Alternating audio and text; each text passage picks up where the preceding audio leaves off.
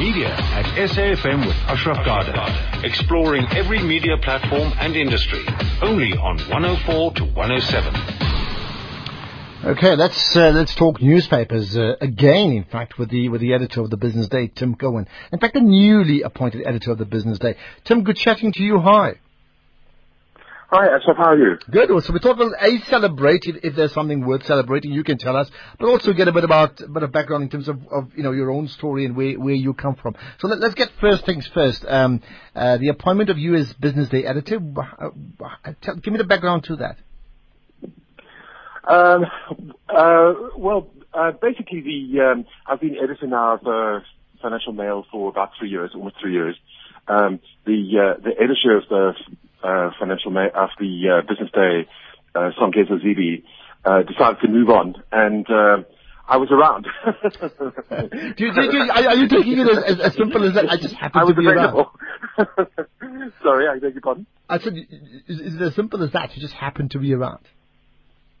Well, I have been editing a financial publication, so I guess I was a candidate because I was doing a comparable job beforehand for the same group, and I was obviously enjoying being editor of the Financial Mail. So this is life. When you're really enjoying something, people make you change. Well, let's talk about the differences. I mean, in terms of being at the Financial Mail versus the Business Day. Let's take it for you, because I think certainly with Songezo's departure, it does pose a leadership problem, right? And that's obviously where you come in. But for you, from your point of view, the comparison between the two, where do you see it? Well, a magazine's different from a newspaper in the obvious way, in that you're faced with a daily, not a weekly challenge. The nature of the story is different as well. When you're working for a weekly, you're looking for the oblique angle. You're looking for the in-depth story. You're looking for the trend. You're looking for something more personal, something that's slightly more behind the scenes. For a newspaper, it's really to get the as complete and as comprehensive a business story as you can in front of people really fast. So there's a big speed difference. I mean, I've personally noticed it very acutely because everybody on Business Day seems to talk faster and move faster than everybody on the FM. There's a lot less sort of languid conversation and sort of in-depth discussion, and there's a lot more just getting the job done. They are comparable in the sense that both magazine and newspapers are trying to develop a more interpretive and a more analytical approach to our jobs, and also oddly, on the other side of the spectrum, we're trying to produce a line of very fast news, which is for our digital products, which are now much more important in the stable and much more important to us, conceptually. So let's then talk about what for you are the challenges that you are. Okay, we're going to get to Tim Cohen in a minute. Okay, just leaves me thinking about this one. The latest SPAR advert. Your thoughts on that one? They always talk about parties.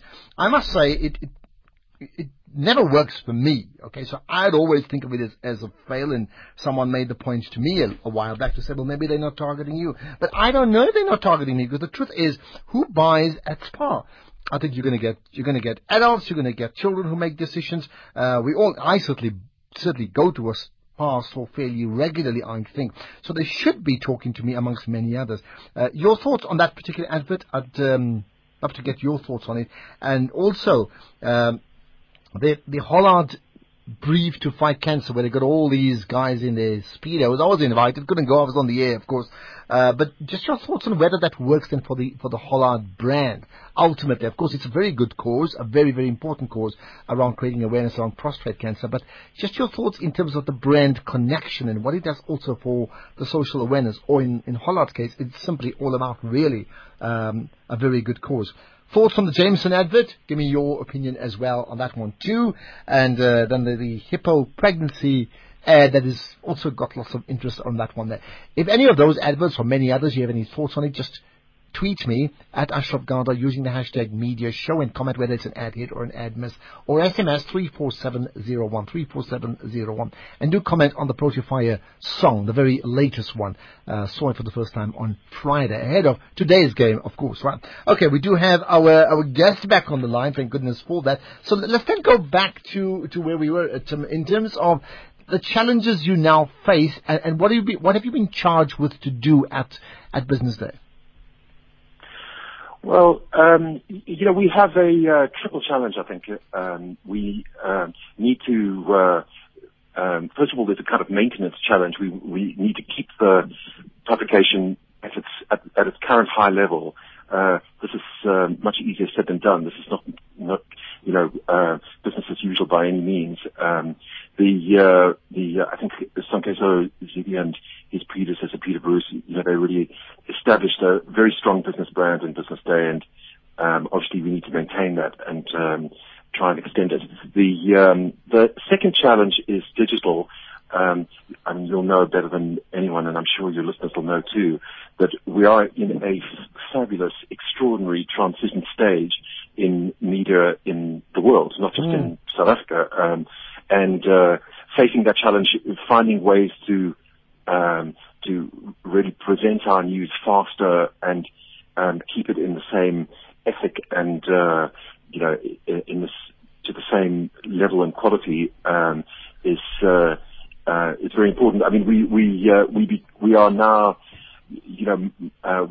we're now no longer simply a print publication. We produce video, we produce sound clips, we report, more like a news service in some ways, and we also produce a newspaper.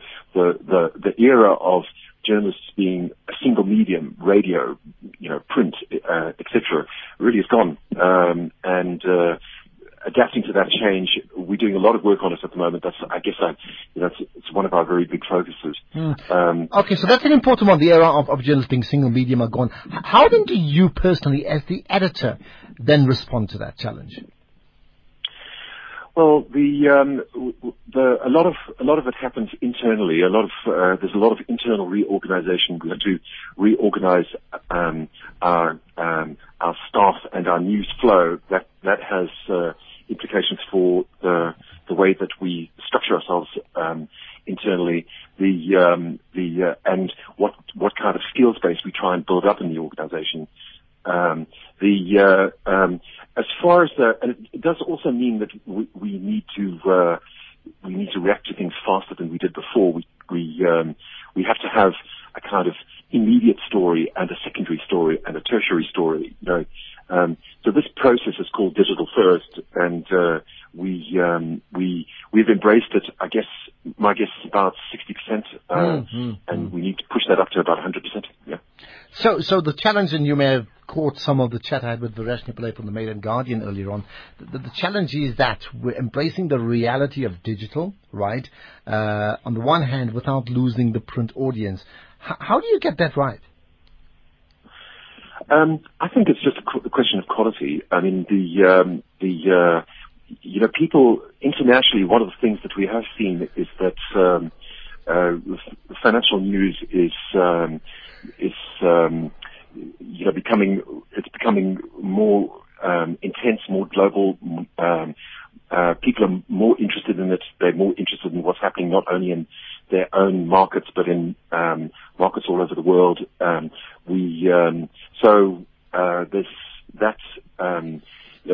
There's a kind of developing a sort of much broader mindset. The other thing, the positive side, the problem always has been how to monetize your digital offering. And for financial publications, they've managed to make this transition, at least outside of South Africa, quite effectively. Perhaps they have an advantage in that the news that they're producing is much closer to people's finances, and people are prepared to pay for it much more willingly than they're prepared to pay for sort of generic news, which people sort of feel as though they can get anywhere.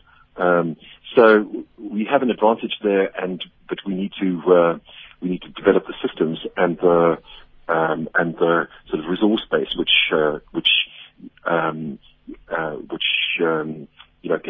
can bring that to fruition.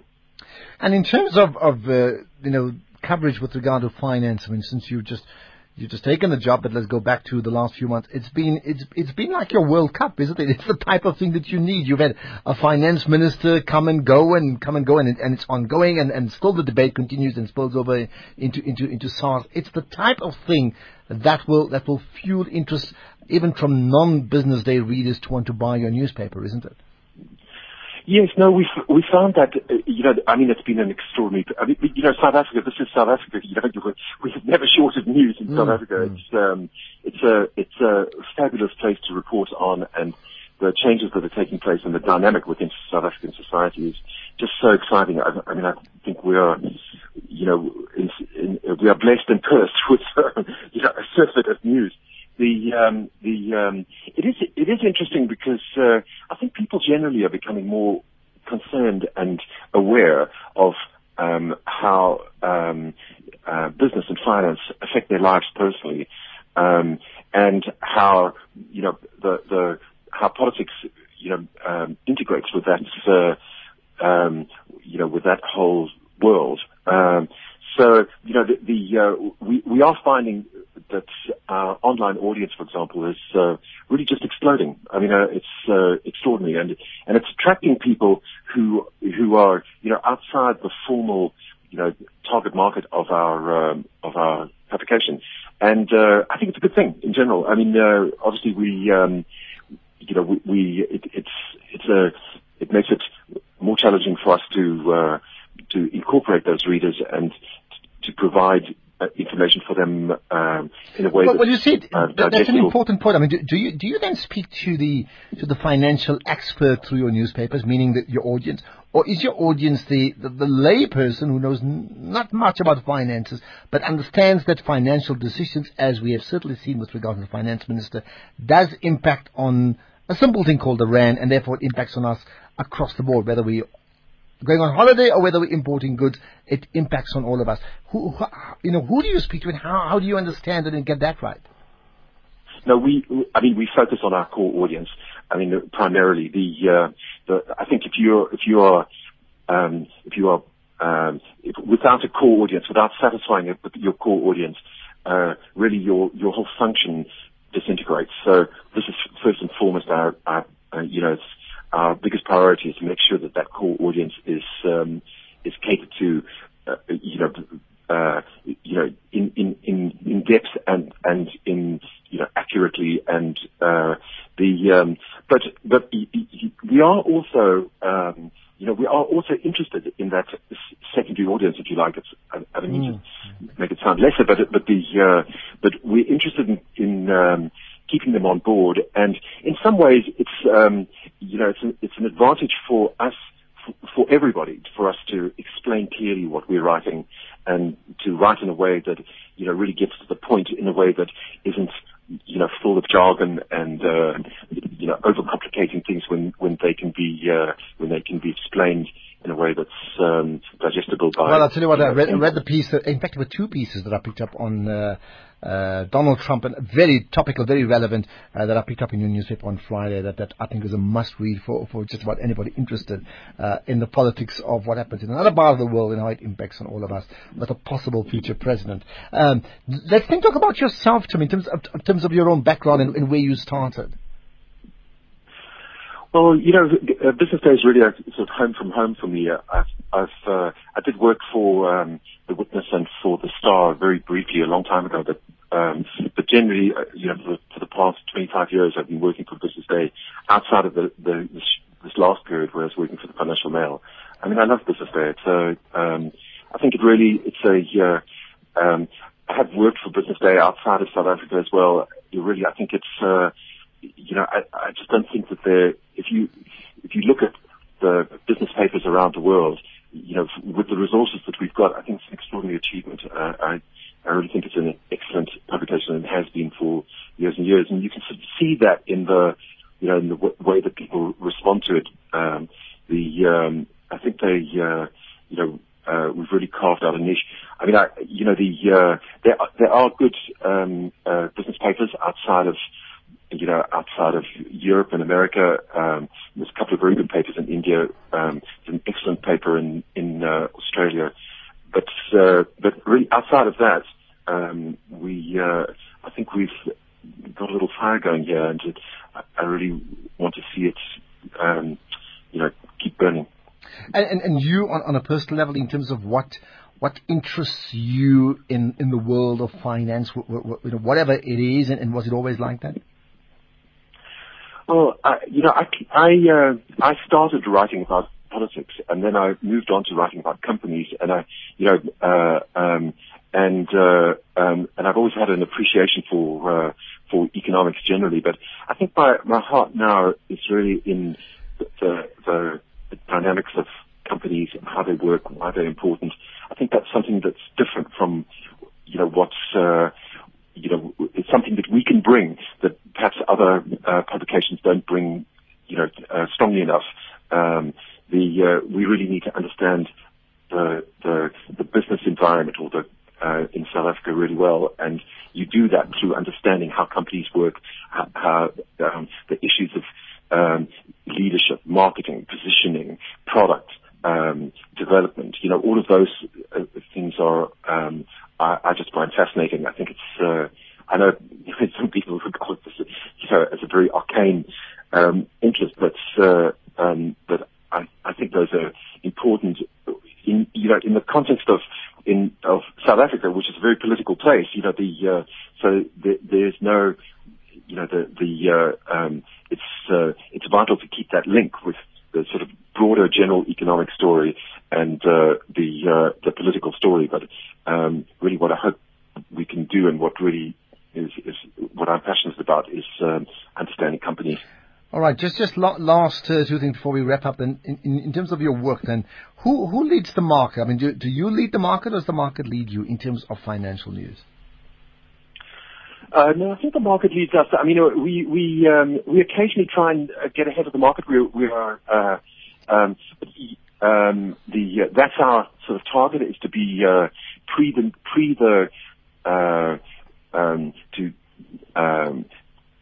to try and anticipate where the market will go. But the market is incredibly dynamic, extremely powerful institution. I don't think South Africans realize how much money is traded on the Johannesburg Stock Exchange, or on the foreign exchange market, or on the bond markets in South Africa. It's just enormous, huge amount, and they are in this past, in the democratic era in South Africa. The amount of trading is just exploded. I mean, it's incredible. So weirdly, the unwritten story of the new South Africa has been our sort of integration into it. All right, quick thought before we wrap up, because I intend to do this sometime on my afternoon talk show this week. What stops the world from having one world currency? What stops the world? Yeah, why can't we have one global currency? Well, I think it's it's important for countries to have a control over their monetary policy, and for that it's important to have individual currencies. I think really in a word, politics. But we do have we have several general currencies now. We have three very large global currencies: the dollar, the euro, and the renminbi. Yeah, absolutely. Okay, let's leave it at that. We'll probably have lots more chats, I'm sure, about those things and more in the future. Tim Cohen, thanks for your time. Editor of the Business Day. In fact, 6 days, he always looks forward to your columns, and also tweeting saying we look forward to Tim Cohen following the illustrious footsteps of Bruce Sepps. Of course, that's on Twitter, right? As well as Songezo Zibi, former editors of the Business Day. So, well done. Looking forward to what you do for this coming year then, Tim Cohen. Right, let's get to cycling then. The Cape Town Cycle to an update there with Johnny Cohen. Africa's biggest annual sporting occasion, the Cape Town Cycle Tour, is in full swing today. The last of the 35,000 entrants in this 39th renewal of the event are finally on their way after the group's 6:15 first start this morning. Clint Hendricks stormed an exhilarating sprint win in the elite men's race in near-perfect cycling conditions, beating Jay Julius and the defending champion Nolan Hoffman into the other podium slots in 2 hours 35 minutes. Women's event was impressively won by the SA Road Race champion Annie Kachelhofer. beating defending champion Annette Burger into second, Namibian road race champion Vera Adrian into the third position. At this moment, fewer than half of the field have actually finished the race, with about 20,000 riders still out there enjoying the really fantastic cycling conditions. It's Johnny Kuhn for SAFM Sport on the Cape Town Cycle Tour.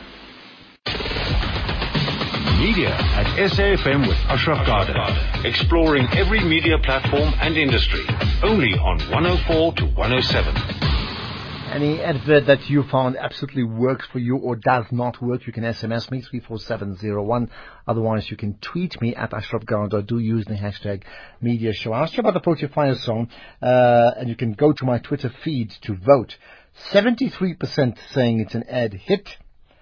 27% saying they're unmoved by it, so neither yay nor it hasn't moved them. They're indifferent. 0% says it's an ad miss. Okay, there you are. That's impressive so far. And I think the Proteas of Cricket South Africa will be very pleased with that so far. I certainly like it. Give me your thoughts on that particular advert, which is a campaign ahead of the World Cup, but really sung by most of the players. Hashi Mamla, a particular notable absentee from that song, I think. Okay, let's talk about other things then with regard to how government communicates. There's some other comments I just want to pick up on in terms of SMSs. Do SMS to 34701, 3470.